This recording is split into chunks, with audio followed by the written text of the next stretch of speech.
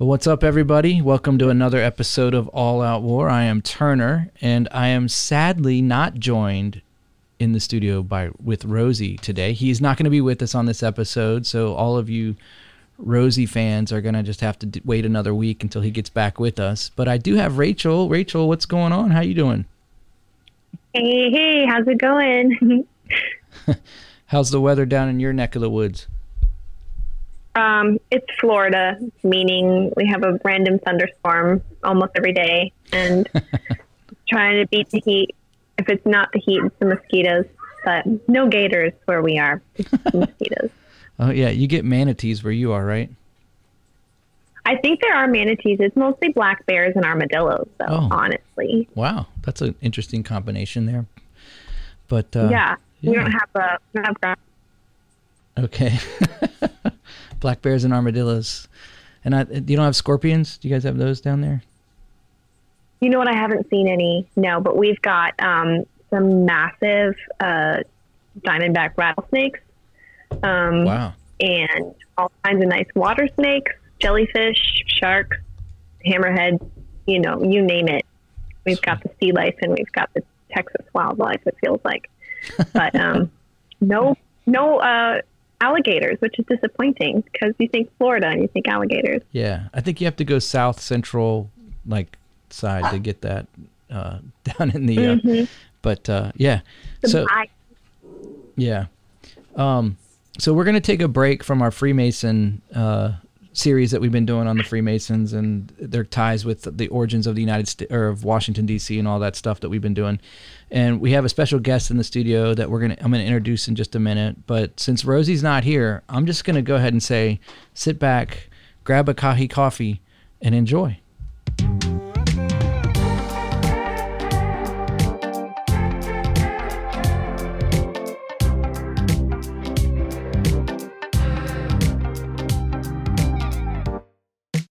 You're listening to the All Out War podcast.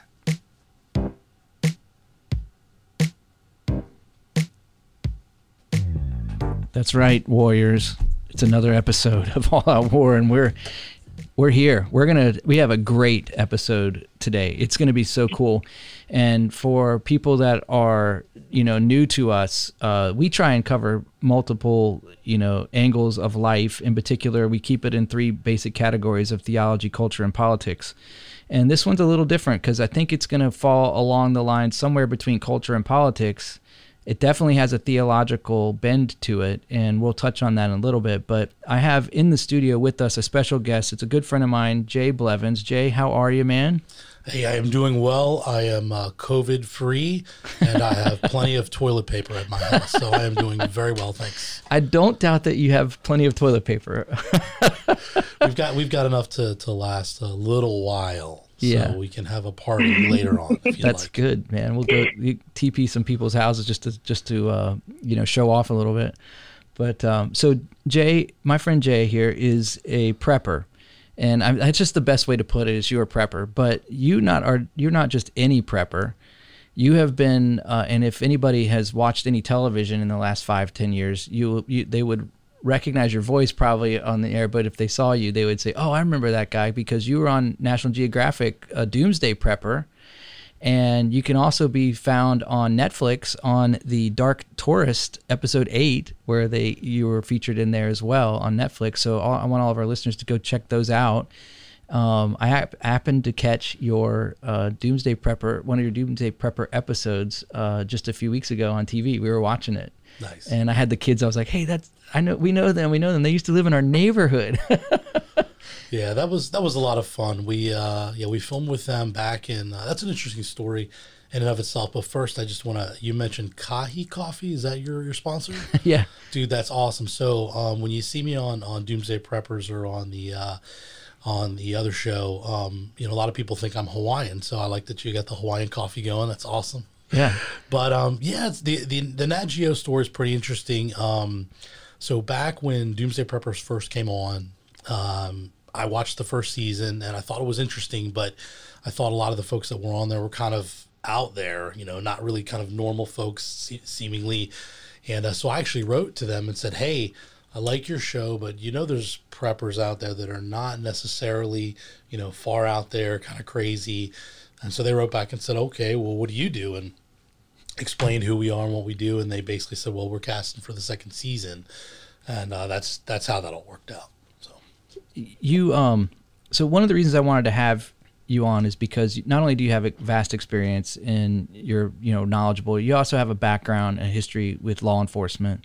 And this ties into a lot of what's going on in our culture right now. Sure. I mean, we don't have to go deep into this, but this whole defund the police nonsense. I still know a handful of police officers today, and a couple that actually work downtown DC, and they're just like their arms are thrown up. They're like, we don't even know what to do because we can't even deal with criminals the way they need to be dealt with because they're basically handcuffing the police. And anybody that does anything that remotely looks like they're being rough or tough or enforcing the law, you're automatically going to, just get attacked or fired or somebody's filming, obviously. But what's your take real quick just on some of the defund the police stuff? Have you thought much about it? I definitely have. And my heart goes out to the folks that are the men and women that are still in law enforcement, for that very reason. It's a tough job already. It's a thankless job already. 1 minute, you're having a nice evening where, it's a nice quiet evening. And then the next minute, you're fighting for your life. And so I think a lot of that is really misunderstood. What happened to George Floyd? There's not a law enforcement officer out there that's going to say that wasn't an injustice. Of course, that was an injustice. Right. Of course, that was a tragedy. No question at all. But what is happening with the movement to defund the police, it's madness. I mean, we can't operate without a police force. We cannot, as a society, look back in history. I'm a student of history. I like to look back at things that have happened in the past to try to figure out, kind of where we are now, where we're going. And the reality is that there's always going to be evil people out there. Mm-hmm. There's always going to be criminals out there. And so we need some sort of organization that's going to be able to take care of that. And so the movement to defund the police, I think it's madness. Are there areas for reform? Sure they are. But a lot of the stuff out there, I think is definitely getting blown out of proportion. The law enforcement officers I talk to now, they say that actually, on the media, you'll see, that, everybody hates the police. They want to defund the police, but a lot of the people out there that aren't on the news, that aren't the media, are very thankful for them being out there. And that's from people that are still in law enforcement today.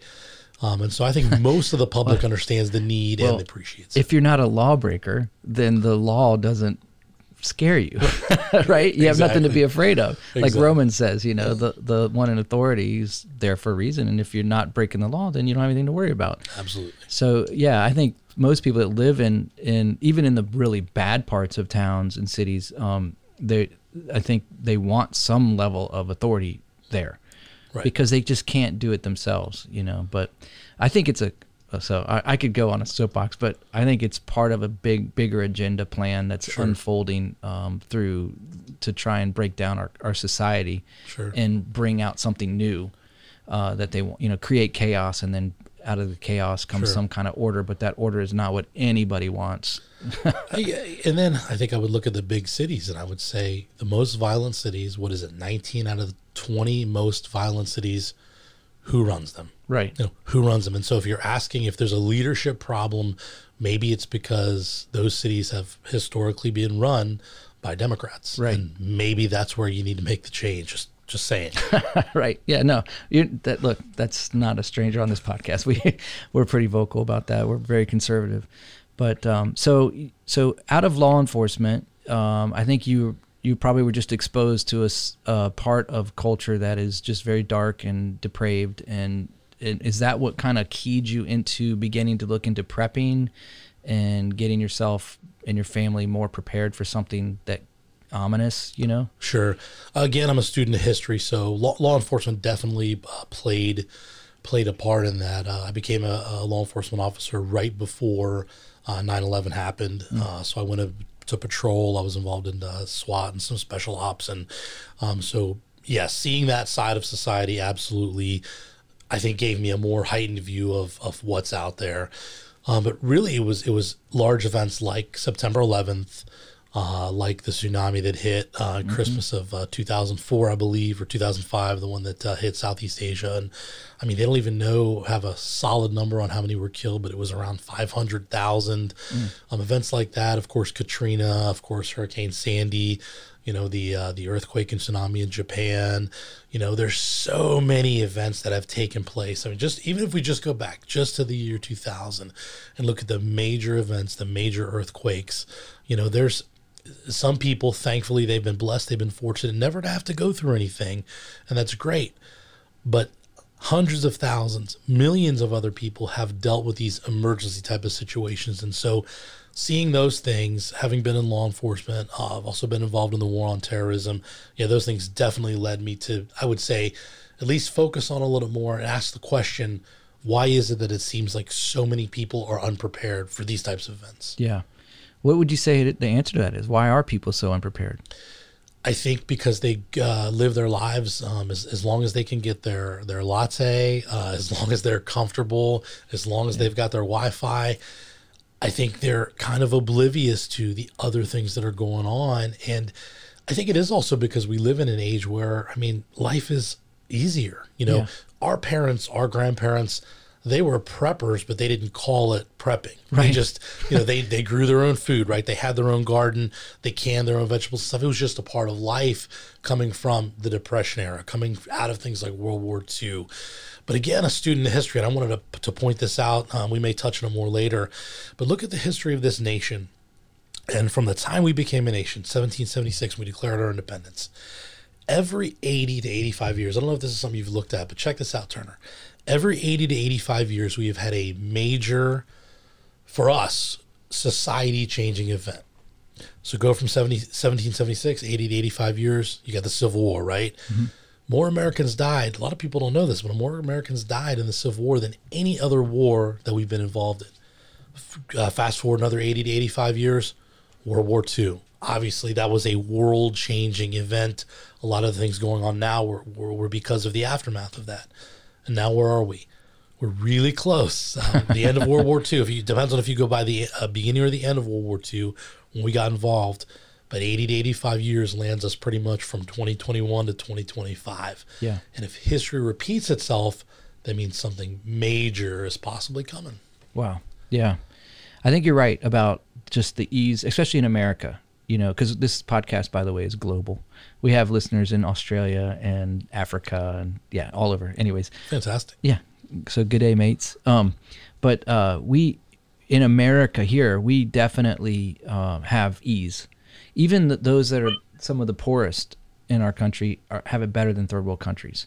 And a lot of people don't understand that. And so I think the ease of our prosperity and our blessings in our nation has lulled us to this false security and unpreparedness.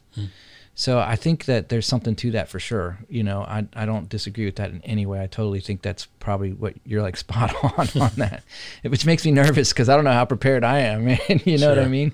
So this brings me to the next point that I wanted to bring up. And Rachel, you can cut in at any time. I'm kind of dominating. I apologize there. But a lot of I had a conversation. I preach every now and again, and I was preaching last week, and someone came up to me and asked me, about preparing. They just happen to notice the temperature of the culture and just the way our society seems to be continuing to break down. And actually the police was a big part of it because that's what people depend on, that thin blue line, to hold back all anarchy. And they were just seeing it just kind of crumble and just like complete anarchy, as I was saying. And they were wondering, is it right for me to do this? Am I being selfish? Am I being fearful? There was just a lot of conflicting emotions that were connected to the whole concept of being prepared. Sure. And I don't disagree in any way with prepping. I think we should all be prepared. I mean, if you can, save money. If you can, I'm the type of person which I'll drive my car until it literally can't go anymore. That's just how I am. I don't need a new car every 3 years or what, like people, I mean, I can't afford it, but,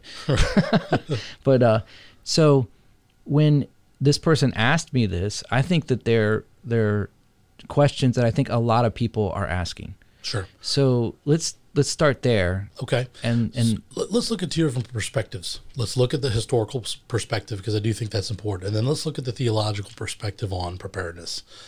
So historically, starting with right now, if you go to FEMA's website, what do they tell you? They tell you should have some stuff prepared.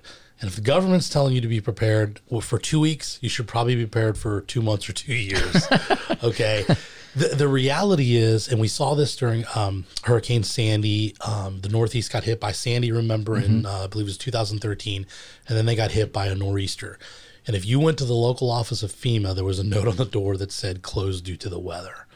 So the reality is that people have come to depend so much on some sort of government intervention that they don't understand that the government, their first job, they're going to take care of themselves so they can continue to operate, whether it's local, state, or federal.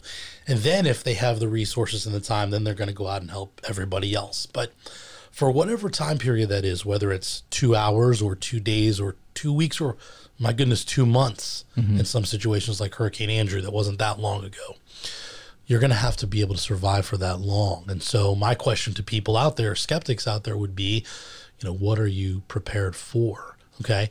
Everybody out there has car insurance. You mentioned your car. Everybody out there has, or a lot of people out there have life insurance. They have medical insurance. Okay. They have homeowners insurance. Why do we have those things? Insurance is a form of preparedness. We have those things just in case I get in an accident, just in case, God forbid, lightning strikes my home, just in case I fall down and get hurt.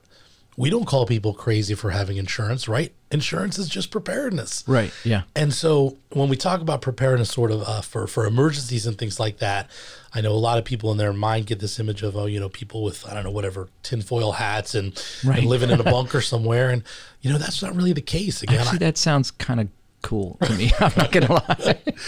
But we just lately, harken back to history and times when we've needed to be self-sufficient. So that's the historical part.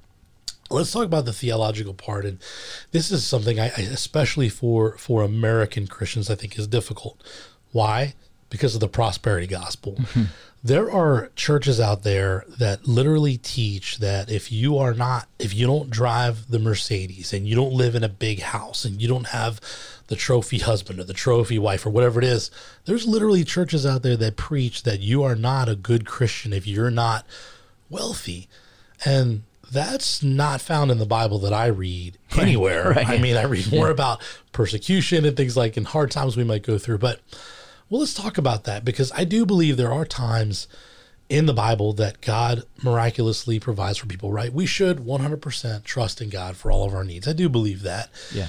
And there's times where God miraculously provided, right? Elijah, the folks in the wilderness, when Jesus was teaching the 5,000, the bread and the fish. So there are times in the Bible when God provides miraculously for his people, man in the desert, all of those situations. But there are also times where God leads people to prepare in order to survive. Noah being the first example. He literally prepared for the flood to survive. Yeah. And the big one, and this is one that I've shared with folks lately, and the verses that God has been putting on my heart over and over and over again. I will never, by the way, proclaim to be a prophet or somebody who knows the things that are coming. Again, I study history and I study the Bible. But Genesis 41 has been on my mind and on my heart lately a lot. Genesis 41, for those of you who might not know, Turner knows, of course, he's got the Bible like the back of his hand, but it's basically where Joseph's dream, or Joseph interprets the dream of Pharaoh. And of course, it's the 7 good years and the 7 bad years. Yeah. And I point people to this part of the Bible because a lot of times when they talk about, we don't need to prepare anything. So there was a bad famine coming. Joseph interpreted the dream of Pharaoh. Pharaoh and Egypt prepared for 7 years because there was a famine coming and they had to survive it for 7 years. Okay. If that hadn't happened, the nation of Israel, remember Joseph's brothers had to end up coming down to Israel to survive. That's right. Yeah. If that hadn't happened, if Egypt hadn't prepared, being led by God in this dream, the nation of Israel would have died. Yeah. So God literally preserved the lineage of the Messiah, the nation of Israel, through a prepping event. Like, think about that for a second. Not one where could God have provided miraculously? Yes, he could have. Yeah, absolutely. But he led them to prepare. And so if somebody was to say that's not biblical, well, it is there. And also in the book of Luke, I believe it's chapter 22. I'd have to look up the verses. But in the book of Luke, where Jesus talks about the swords, at one point he'd sent out the disciples, and he sent them out, the 70, to go into the different villages and to preach. And he said, hey, when I sent you before, I sent you with nothing, right? Not a bag, not a purse, nothing. But now if you go, grab a coat, grab a purse. Oh, and by the way, if you don't have a sword, I want you to sell something to buy that sword because you need it. Yeah. Now, what was Jesus saying? Before I provided for you miraculously, but now you might be coming across some events where you need to be prepared. So if you want to argue with Jesus, feel free. But that's how I look at it from the theological perspective. Yeah, that's awesome. And it's totally right. I mean, like the Noah story is amazing because God knew what was coming down the pike. He knew the rain was coming. He knew that there, judgment, and he gave plenty of time to prepare for Noah. And the same thing with Joseph. He had the dream with plenty of time to have good abundance where he could set aside during the times of prosperity. So what do you say to someone now who's not even started and they're like, okay, how do I start? What do I do? I don't know. I think our listening audience, based on some of our Spotify stats and what I get from Apple that I can depend on, that I think I can depend on, is that they're mostly in the younger categories, in the late 20s up to about mid 30s. So they're like, I'm almost 50. Most of our listeners don't know that because I'm just so cool and young sounding, right? That's right. I'm just kidding. When we start doing YouTube with videos, my wife's laughing in the background. She knows I look like Santa with my gray beard. But what do you say to a younger person? Maybe they have a couple small kids, and maybe even the conversation with their spouse is going to be a little awkward. How do you give some coaching through that? Sure. So at the end, or maybe later on, we can throw out some resources that I would use, but really look at it from a practical perspective. Look at events like Hurricane Katrina. Mm-hmm. Look at Hurricane Andrew. Look at Puerto Rico. Okay, they got hit by a hurricane and then got hit by earthquakes. Some of Puerto Rico, which is a United States territory, right, was out of power for a whole year. Okay. Mm-hmm. And so for those who haven't been through a situation like that, what I would say is just do some research and read about, like in my book, the very first thing in my book is a firsthand account of a person who survived Andrew. Okay, let me pause it. I didn't mention your book, so let's talk about your book real quick. Sure. What's the title of it? It's called Survival and Emergency Preparedness Skills, or SEPS, and that's the name of my company, SEPS LLC. And it's a very basic foundational, I should say, guide if you've never looked into preparedness. And it starts out with a guy who lived through Andrew and what he experienced. Wow. So I break it down pretty simply. It's not a very long book. It's got a journal in it, but and if anybody needs to get a copy, we'll put some stuff up later on how they can do that. But bottom line is, you look at Maslow's hierarchy of needs, right? What do we need to survive? We need food, we need water, we need shelter, and we need protection. But before any of that, those are the physical things that we can do to survive. But before that, where does it start? I believe it starts up here. I'm pointing to my head, and here I'm pointing to my heart. Yeah. Where does preparedness start? Well, first of all, if you're not ready for eternity, that's the first thing you have to prepare for. Right, yeah. You absolutely, the only way to be reconciled to God is through a relationship with Jesus Christ. And I'm not apologetic about that. I actually share that wherever I go. I've shared it on TV. We've shared it on the internet to millions of people. And, we're not apologetic about that because we don't think you can be prepared if you're not prepared for eternity. So that's the first part. And then the second part is the mental aspect, because really what you're asking is, so for these folks that are, 20 years old, younger, that have never been through anything, they've had kind of a cushy, easy life, and now there's all this unrest. I have a friend in Chicago right now, literally this morning, woke up to 20 shots fired outside of his nice apartment. They live in a nice part of town, and literally had to wake up and ask if his wife had been hit. Wow. Right? Think about that for a second. Yeah. So for a person who's never been through that, it's hard for them to say, okay, what if these things aren't available? What if toilet paper is not available? You know, what if all these real things aren't available? And so really it starts with the mental aspect. And it's the question to ask is, can I survive any and every situation? Okay. So start there. And then from there, you have to start looking at your basic needs: food, water, shelter, and protection. If I can't get to the grocery store, you know, I got hired by Paramount Pictures when remember the World War Z movie came out. Yeah. And so they hired us. Kind of funny story, but long story short, Brad Pitt and Angelina Jolie wouldn't appear at the sneak peek in DC because of the political aspect of it, right? So they found us, and we went up there and we did this kind of Q&A right before the movie came out. It was a lot of fun. This one lady in the back, it was basically a mix in the theater of, it was like half, you know, VIPs and media, and the other half was open to the public. And this nice lady stands up in the back of the theater and she says, Mr. Blevins, I just have a question. I agree with what kind of the stuff you're talking about, but how much food do I need to survive? You know, that was her specific question. How much food do you need? I'm not trying to be smug or snarky or anything, but my question back to her was, well, how long do you want to live?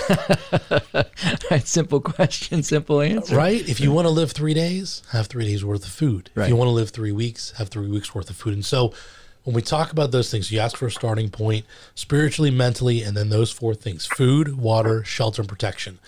Will you be able to get those things if there's no grocery store to supply it? If there is a run on supplies, like you were talking about earlier? If there's no water, do you live on town water? We do. Yeah. So I have a catchment system to catch the rainwater at my house, right?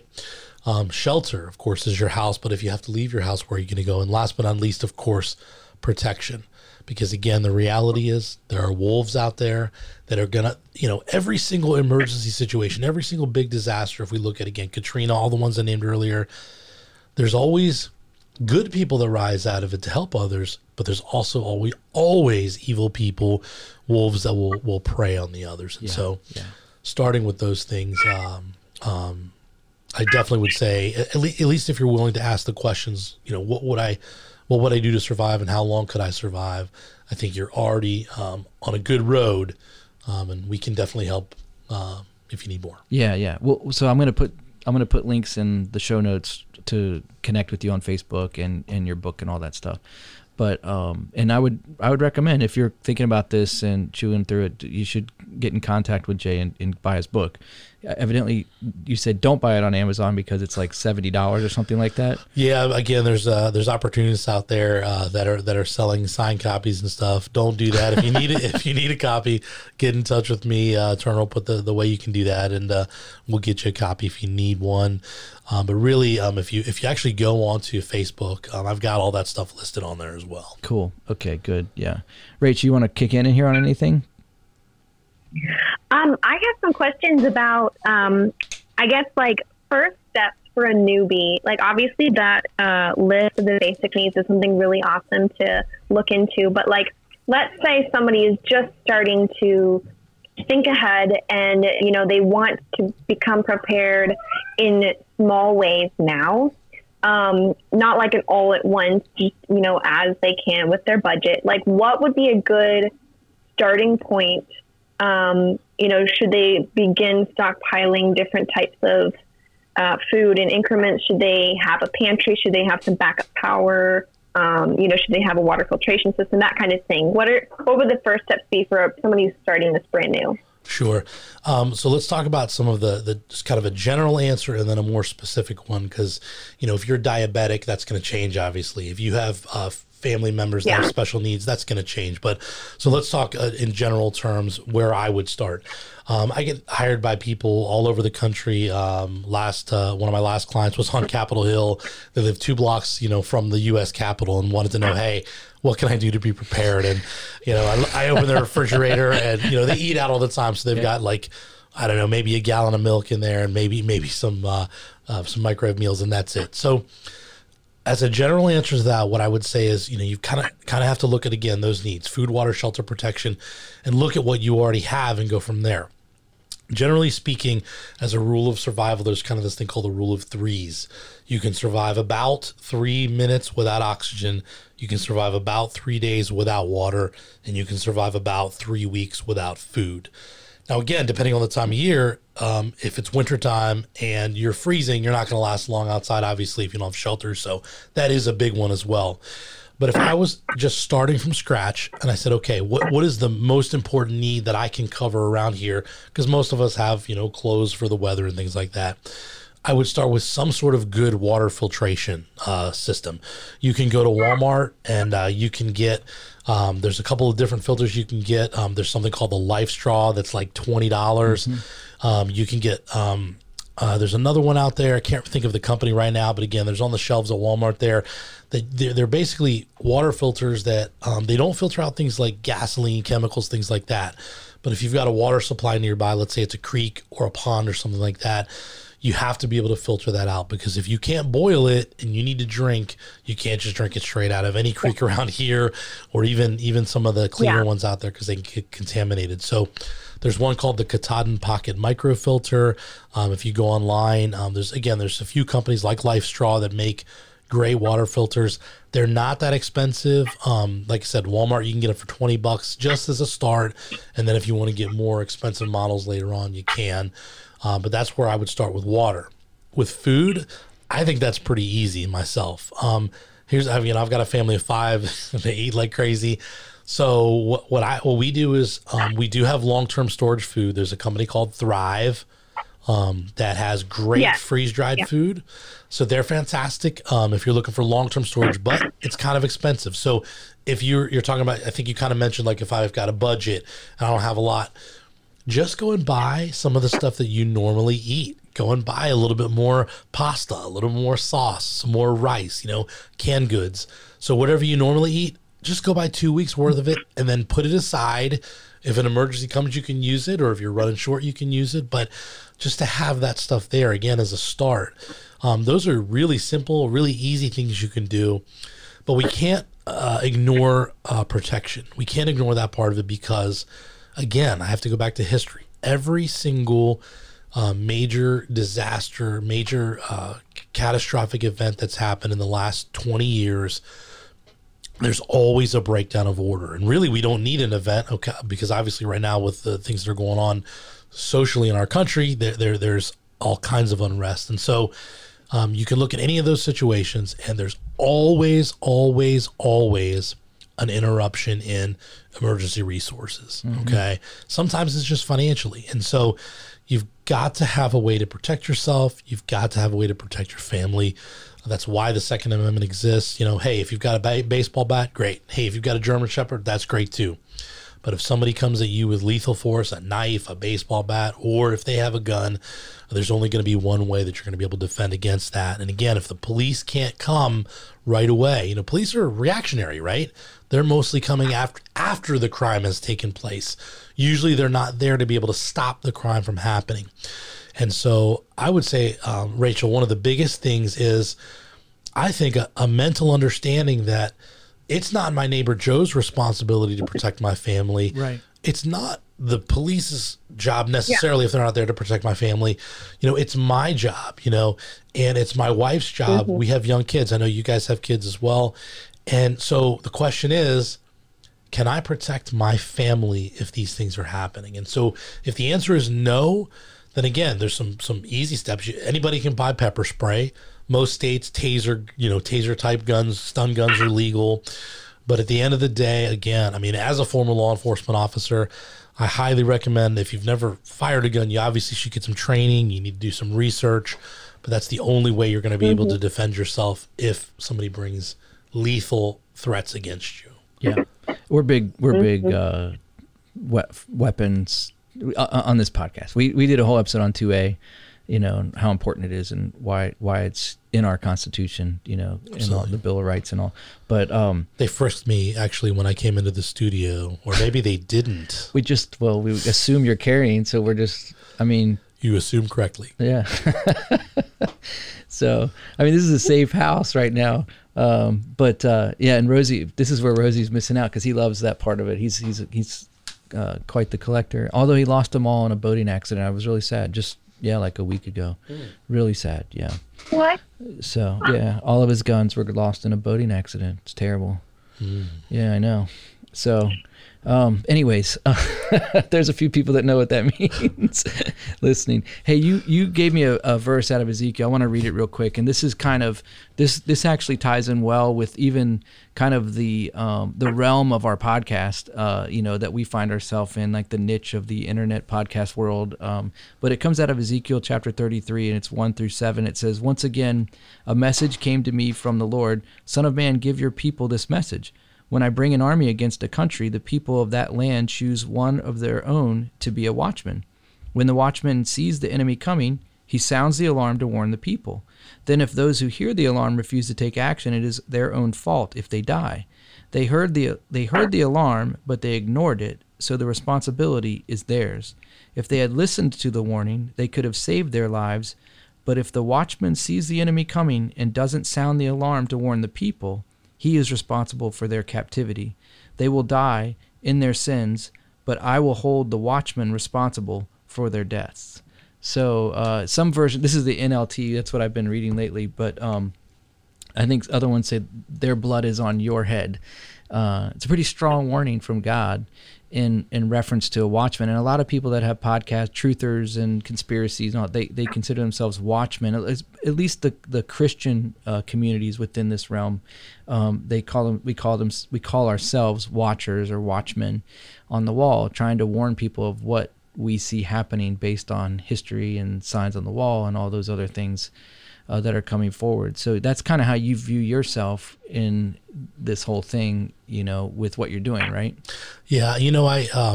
My calling sort of was revealed not at one time, really. It was over a series of years. I actually went to school. My degree is in Christian ministries. I felt called into some sort of ministry, didn't know what at the time. My wife thought she was marrying a pastor, a youth pastor. And then when she found out about the watchman calling, it was kind of a wake-up call for her. But I joke about it, but in all seriousness, I do believe that my ministerial background gave me a firm foundation for this watchman calling. But basically what I believe it is, very simply put again, is my calling is to warn people of, again, two things. And if you're listening to this podcast, you're responsible now. Okay. So here it is. You need to be ready for eternity, and you need to be ready for the things that are coming.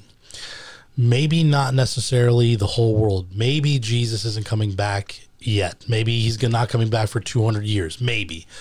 But what I am saying is, if you're living in America right now and you're a Christian, things are definitely changing. I mean, you don't have to look far to see that. And so as a watchman, I believe it's my job to put the warning out there. Yeah.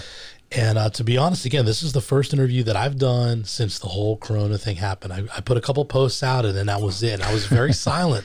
I was led by the Lord to be silent for about 90 days, because it's kind of like at that point, it's like, I told you so. I've been talking about preparedness for years and years and years, so when the coronavirus, when everything started, I kind of felt like God was saying, hey, you've been telling for years. Now sit back and it's time to survive. And it's been very interesting how things have sort of unfolded. But again, just to go back to those verses, I feel called to let people know they've got to be ready for eternity, and they've got to be ready for the things that are coming out there. And unfortunately, I have 3 kids, and I hate to say this, but I don't believe that we as a nation are sort of at our height or on the way sort of up still. I kind of see that we're going the way of Rome, and I kind of sadly see sort of the twilight of this nation. And I hate to say that. I mean, I grew up during the Cold War, and at a time where I feel like there was a lot more patriotism and a lot more love for this nation. And now if you've ever seen the movie, The Sound of Music, the scene at the end where they're singing Edelweiss. Yeah, you like that? You like that scene? So we're watching it right now. Like, we're in the middle of watching it, and oh my goodness, the feels like just, you don't see that kind of patriotism anymore. And I think that's what really stands out so much as a unifying factor between the main protagonists. But anyway, yes, I know exactly what you're talking about. Right. So that scene when they sing Edelweiss at the end of the movie, am I saying that right? Edelweiss or Edelweiss? Be careful how you say that. Okay. But they're basically, the main character, and that's a true story. He is literally singing the national anthem of his homeland for the last time before he has to leave his homeland. And I got to be honest, every time I hear the national anthem being sung, I get sad because I don't feel like there's a sense of pride necessarily anymore. Right. I feel like it's almost that time is almost past. And again, I hope I'm wrong. Please, Right. God, let me be wrong. Yeah. But again, at the same time, in case it is going that way, what I do foresee, I think our children are going to have it a lot harder than we have had it. I think they're going to deal with things that, and so I'm trying to train my children up to, to be able to defend themselves. Most importantly, of course, to know their word, to be founded in their faith. But I am concerned for them. I know the Lord will take care of them, absolutely, but I'm concerned for maybe some of the things that they might go through. Yeah. So this brings me to a question too that was asked of me last week by the same couple that was concerned about prepping. Is it right? Is it wrong? Whatever. And the question that he asked me was, what do I do when people come to my house and they're looking for help? And I actually used the Genesis 41 story with him, not realizing that you had told him that story that you were sharing.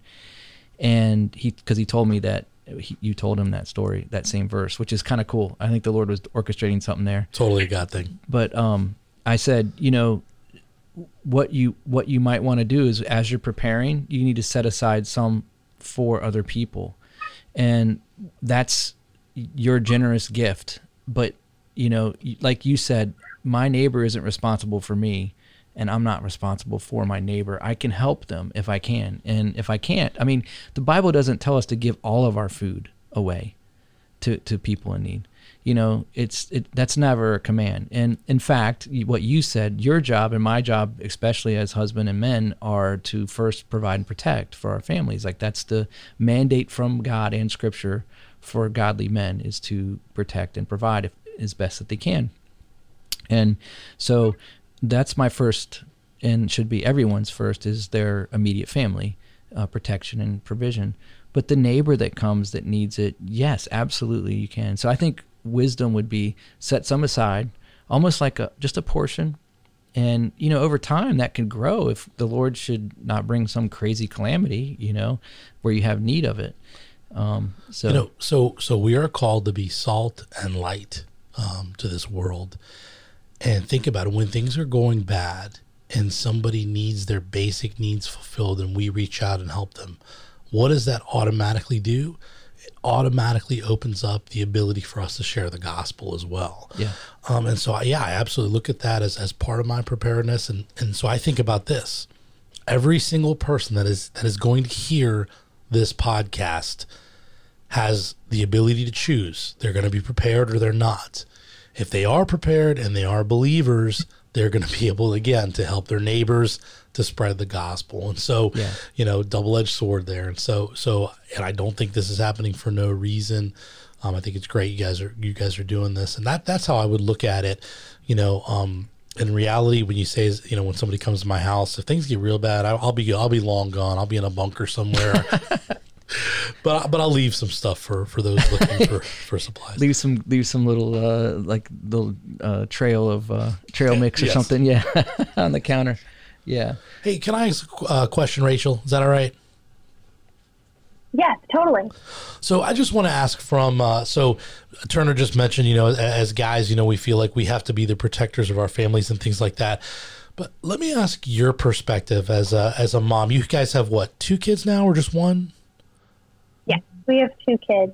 Okay. They're almost 4 and almost 2. Okay.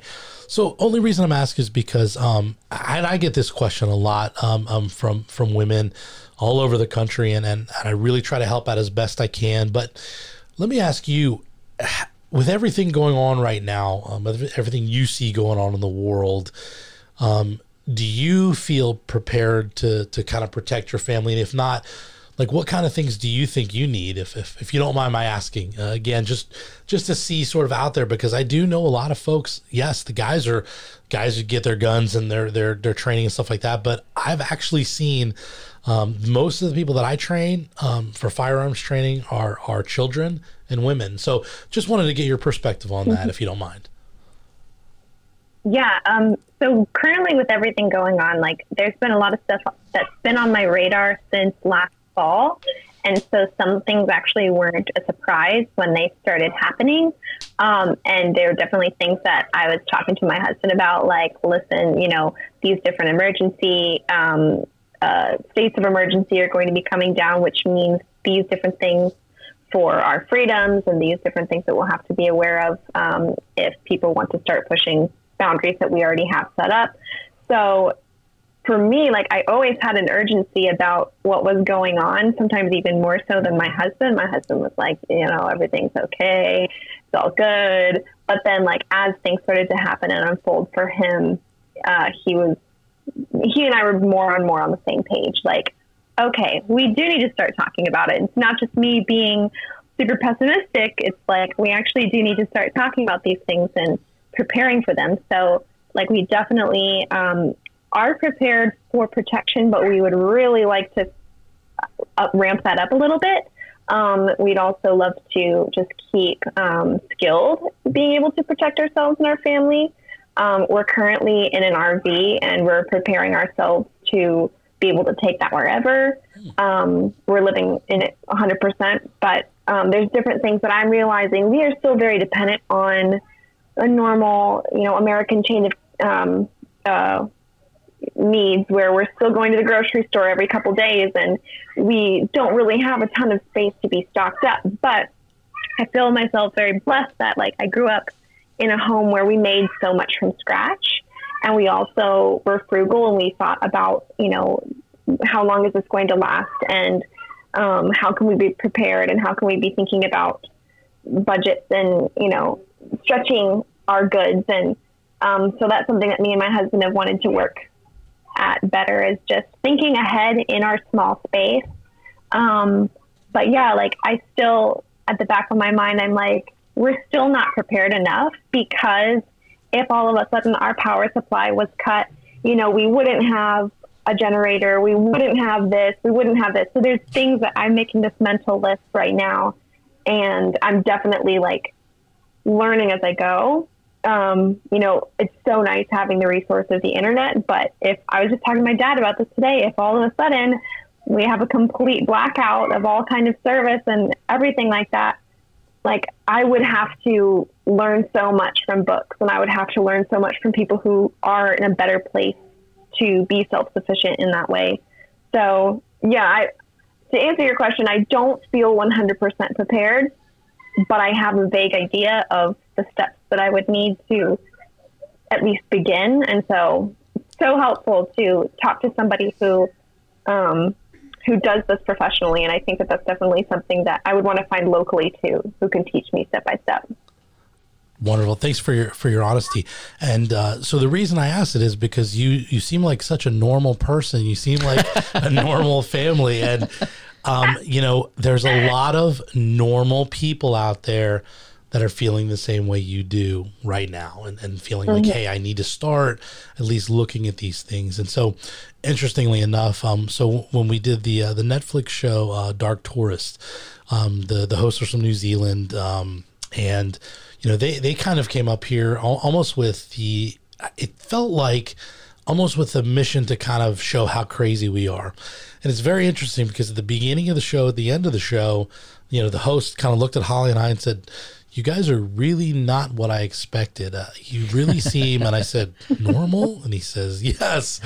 And, you know, here's the guy, we spent, you know, a whole day or two with him, shared the gospel with him. And then at the end, again, he's like, you know, I really enjoyed my time here. And, you know, these people aren't really crazy. And, you know, he wasn't necessarily convinced of his need to be prepared necessarily, but it was just interesting in that, you know, before he just had this image in his mind. And sadly, I'm so glad there's podcasts out here like this one, because, you know, I'll be honest. I don't even know where to get my news anymore because, every day it changes. One news program is saying one thing about COVID, one news program saying another thing. I think one of you mentioned the shortage of coins recently. My personal experience, I was dealing with a business that sent an email and said, hey, if you're coming to pay with cash, make sure you have exact change. And I was like, well, that's kind of odd. Why would you ask that? And they specifically said the banks aren't giving us change. And so instead of going, and I know this is what all of us do, right? We go to Google and we start looking stuff up. And I didn't do that. I went on social media and said, hey, I heard this story. What are you guys experiencing? And I heard from people across the country saying yes. I saw that post. Yeah. I almost chimed in, but I didn't want to give my 2 cents worth. I like that. That was good. The bank took it. They would. That's right. So, but anyway, so the other thing I would say is be careful where you get your information from. Yeah. Let me mention. Can I mention a couple of reliable sources? Yeah, some things please. that I would say your listeners definitely. So a couple folks, Practical Preppers, practicalpreppers.com. A guy named Scott Hunt. He was actually the guy on Nat Geo that gave out the scores, like for the different people that were on it. But he is amazing. He's been prepping for a long time. Has a lot of great. He's on YouTube and he's also obviously his website's there. But he's got a lot of practical stuff from everything from you want to add a hand pump to your well to solar to protection. I mean, just all across the board of preparedness. He's great. Another local one. We're kind of in the. Can I say where we are, or is that? Yeah, sure. Generally, so we're in the DC metro area. Yeah, that's fine. So there's a guy out here, Tim McWelch, fantastic. He's a New York Times best-selling author, a friend of mine that does advanced survival training. You literally can go out to you can go out to his property. He'll take you out for like 2 days in the woods. You can learn like what plants you can eat, stuff like that.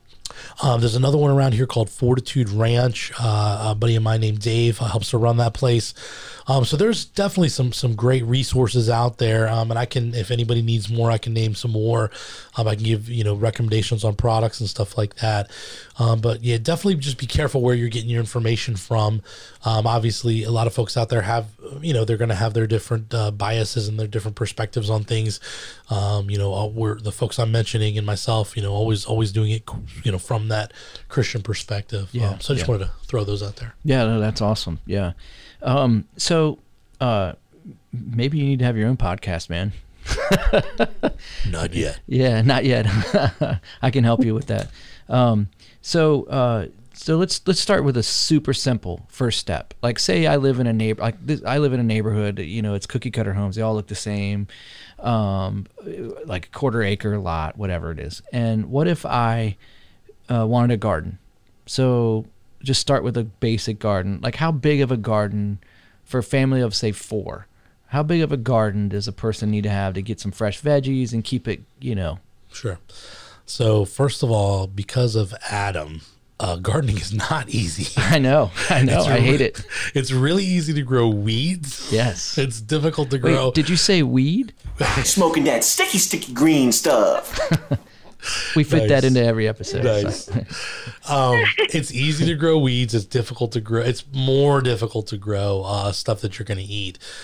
So there's a group out there, and I'll have to get this back for your readers. I'm trying to think of it right now. Oh, Secrets to a Survival Garden. I'm trying to think of the author right now, but that's one resource you can go to, and he will teach you how to grow a garden that kind of looks like it's weeds, but it's actually survival foods and stuff like that. Cool. And yeah, so to go through gardening, that's not actually a simple one. That's a more difficult one. But with stuff like Miracle-Gro out there now, what I would recommend is, looking at the property that you have, determining how much, you can actually use for that. Mm-hmm. Basically, the kind of the thought that I've heard out there, the teaching out there is if you have 1 full acre of land that you can cultivate, you can grow all the food you need for 1 year. Wow. Okay. So just portion it off. Mm-hmm. And, okay. So if you didn't have a full acre, so let's say you had 1/4 of an acre and your house takes up some of that, so then you're left with 1/8 of an acre. 1/8 of an acre, if you do it right, is actually enough to grow enough food to get you through, I would say, at least till you can get more. And the survival supplies, the thought behind preparedness is, I just need to have enough till I can get more, till I can grow more, till I can buy more, right? Yeah. So, what are you comfortable with? For me, I like to have at least 6 months of food. I just, for my family, my growing family, I feel like that's a good amount for me. And you think, well, that's a lot of food. But really, it doesn't take up that much space when you start doing the research and things like that. But yeah, to answer your question about the gardening part of it, a little more difficult because gardening takes a little bit more of a green thumb. But that's just a matter of putting the space out there, learning and really learning when to plant the stuff. We have our own garden. Every year we plant one. We have fruit-bearing trees and things like that.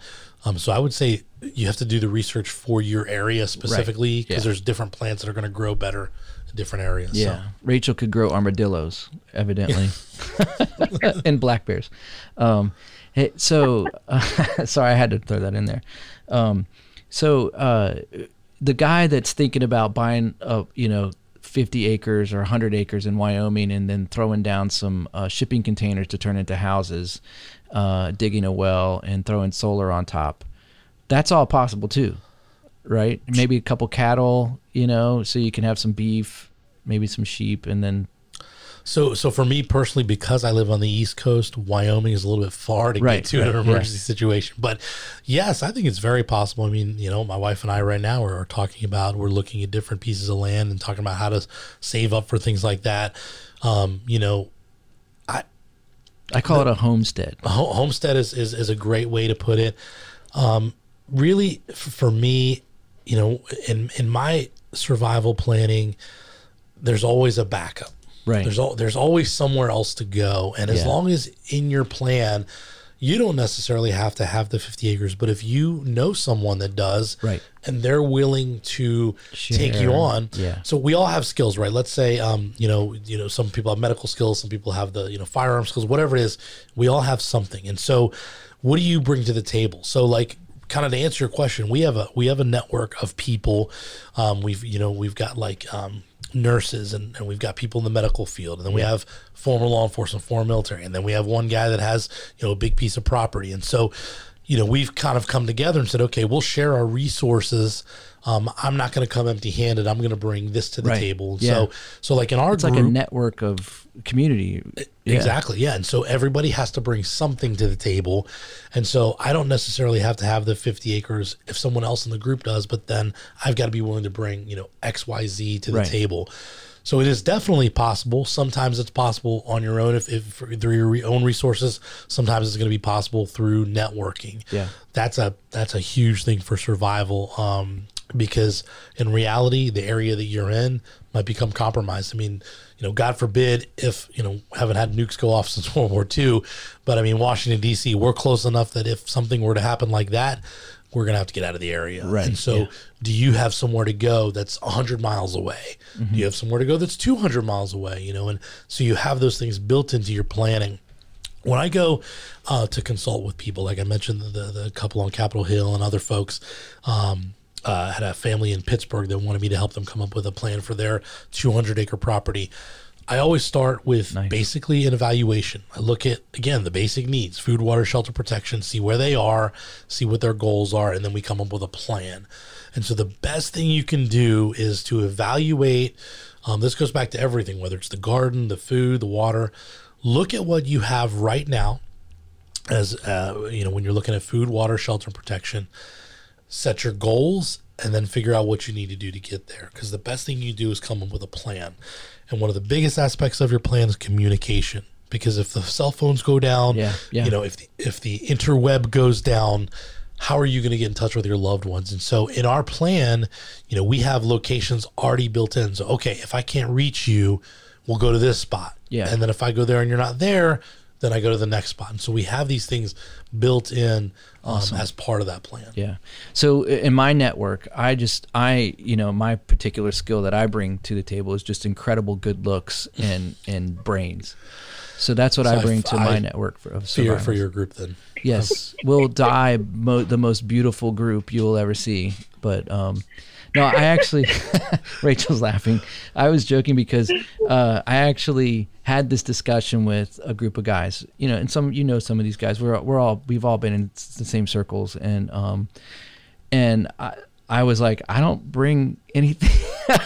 I'm like the dude that knows the Bible a little bit, but we'll need that. And they're like, all right, you can be the chaplain of our little survival militia group or whatever you want to call it. I didn't even have a name, but I was like, okay, as long as you carve out a spot for me, well, cool. And I'll work hard, man. I will work hard. I'm a hard worker. You joke about that, but when people are falling apart, when the world is falling apart, people need spiritual guidance. Yeah. Oh yeah. So I know you're joking about it, but at the same time, right. That's a huge thing. That is a huge thing. And some people will not get through a situation without that spiritual guidance. And so that's actually a huge talent to bring, to the pool there. But again, we don't, for us, the bottom line is, if you don't have a skill you're going to bring, then go learn something. Yeah, I don't care what it is. Learn how to sew. Learn the medical part. Learn how to take care of animals. That's a big thing, right? Right. If you're really going to be self-reliant. So it's a medical training. Yeah. So we'll look at the holes in our group and say, okay, here's what we need. What are you willing to do? Yeah. Oh, I'll learn how to use a ham radio. Perfect. And so you can look at those things, and you can, though you don't bring it, you can learn it. That's right. So one of the things I always used when I was a youth pastor back in the day. One of the things, and I've tried to instill this in my kids too a little bit, is the best way out of a difficult situation is to know ahead of time what you're going to do if you're ever in that situation. And that's essentially, I would apply that to like, hey, if you're ever presented with the opportunity to take drugs, or if you're with, a chick and she, and you guys are getting hot and heavy, you got to know how you're going to handle that, as youth. But that same application, it fits perfectly with what we're talking about here, is knowing ahead of time what your plan is when you're faced with the situation. And that's 90% of reaching success through a difficult situation. Because if you don't have a plan, your plan has been made, and that's failure. Mm-hmm. That's, what is that saying? A plan of, of course I'm going to fumble. If you fail to plan. You plan to fail. Right. If you fail to plan, you plan to fail. Thank you. But so yeah, I mean, it's just general wisdom, and it's common sense. It's not even like something special. It's just general wisdom and common sense. But yeah. So here's the deal. We've been talking for about an hour. You have a great story, by the way. Like, cool history of stuff, television, law enforcement, and all that. That's really cool. Okay, last question. What's your favorite firearm? Just out of curiosity. I can't answer that just generally, because what's the situation? All right, let's start this way. What's your favorite handgun first? Okay. Glock. I'm a Glock man. Are you a Glock guy? I'm a Glock man. Okay. There's great guns out there. Look, I teach firearms. I'm one of those guys that says, listen, if you know how to, the best gun that you can have is the one you know how to use. Right. Yeah. Okay. So generally speaking, that's my answer. But I'm a Glock guy only because, and I've been issued all kinds of different weapons, Glocks, time and again, tried and true. I've had them completely submerged in water on a canoe trip. Took it out, cleaned it, fired it. I'm just a Glock guy. You cleaned it. That's a miracle. Most people don't even clean their Glocks. Right. And they're easy to use. I mean, they're kind of idiot proof. You load it, you point and shoot. So pistol wise, I'm a Glock guy, but again, there's a lot of great guns out there. Yeah. So that's my pistol. So what's the all right, shotgun? Shotgun, Remington 870 every time. A little bit partial to it because I had one in my cruiser, and I know I can take it apart myself, and I can add the tactical stuff to it. And I like the fact that the slide release is on the trigger guard instead of on the top, Mossberg. So if Mossberg, anybody out there, any listeners can change that. I prefer the Remington 870. There's just nothing like the sound of that. I know that gun cocking, and then again, you can put the slide carrier, the shell carrier on the side, and you automatically have a bunch of rounds. So Remington 870. Cool. Yeah. Okay, long gun. I mean, I'm not going to say a specific brand. I mean, M4 every time, a 5.56 223. Yeah. Particularly, my personal one is a Daniel Defense. I love how light it is, but a lot of good guns out there. But I like my Daniel. with the Trijicon MRO on top and the magnifier. And some all people that good stuff. are lost right now. They're totally like, what did he say? What's a Trijicon? Yeah. All right. That's cool. I was just curious. Yeah. But I'd tell you the round right now, the gun right now, that if you can only have one gun, Ruger 1022. It is easy to shoot. It can take 30 round magazines, and 22 rounds are still so cheap. Yeah. And you can carry, hundreds of them, thousands and it does of them. the job. And it, for the most part, are you going to take a bear down with a 22? No, you're not. But you could use it if you had to for self-defense. You could use it for small game. So if I only had one gun, that's probably what I would choose. Yeah, you can hunt with them and everything. Yeah. Cool. Well, that's awesome, man. Well, I'm so glad you came out onto the podcast with us, and maybe we'll explore some future episodes where we can dive deeper into specifics of prepping or something like that, if you're interested in that. But we're going to put all of Jay's contact info on the show notes, so anybody can reach out to him. In primarily, I would suggest Facebook, but also I would suggest reading his book, checking out Netflix, and seeing if you can watch some of the older episodes of Doomsday Prepper. I think they're probably on Netflix too, streaming. They are. Yeah, it's a season 2, episode 3. Okay. Is the one we're on. Cool. All right. So there you go. So go check out Jason, and you can see what they've been up to. One last question. This was on my mind, and Rachel, you kind of like got there a little bit. What about was your wife on board with this? Was it her idea? Was it your idea? Was it something you guys came together at the same time and kind of realized together, like an epiphany, or was it like how did that play out? I know she's in the room here, so I don't want to put you on a spot, but So I have to tell the truth. Is that what you're saying? you do. So, like in many aspects of our marriage, God is first, and we're imperfect people. And so we try to follow him as best we can. And this was one of those areas where I felt strongly the Lord was leading me in. And I really don't, if she's my partner, I don't do anything without, asking her, without, running it through her, because it's our family. And so I wouldn't say that, I would say that I probably was the catalyst, feeling led by the Lord, but she's been very, very supportive.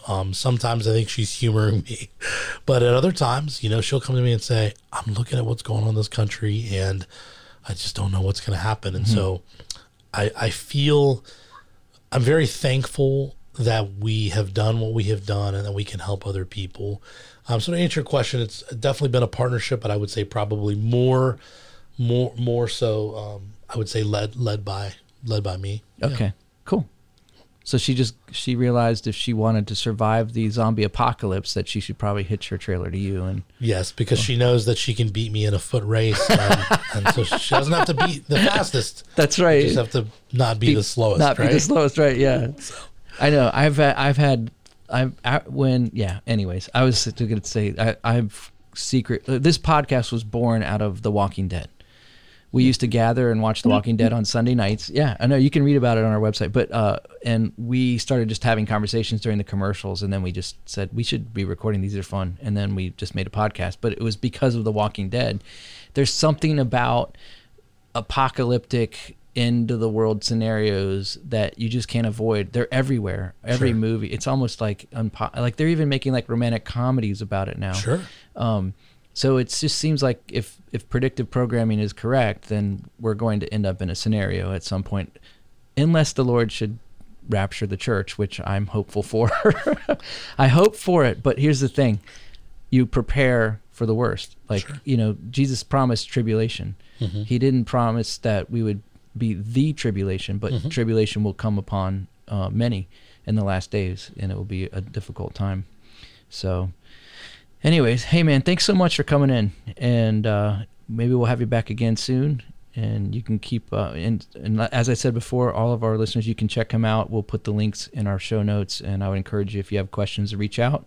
He's a great guy and very experienced, and a guy that I would trust for this type of advice. So thank you very much. Just want to say all glory to God.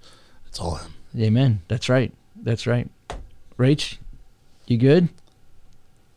Yeah, this has been awesome. I have so many questions. I could probably talk to you for hours and hours and hours, but I'm going to delve into all those awesome resources that you guys have. I'll tell you what, let me say one more thing. If you have any questions, or if your listeners have any questions, start sending them in, and maybe we could set up another program where we can go through their questions and answer. That'd be cool. Yeah, a little Q&A time. That'd be fun. Awesome. Yeah. Cool. Yeah. All right, guys. Well, we'll catch you next time on All Out War.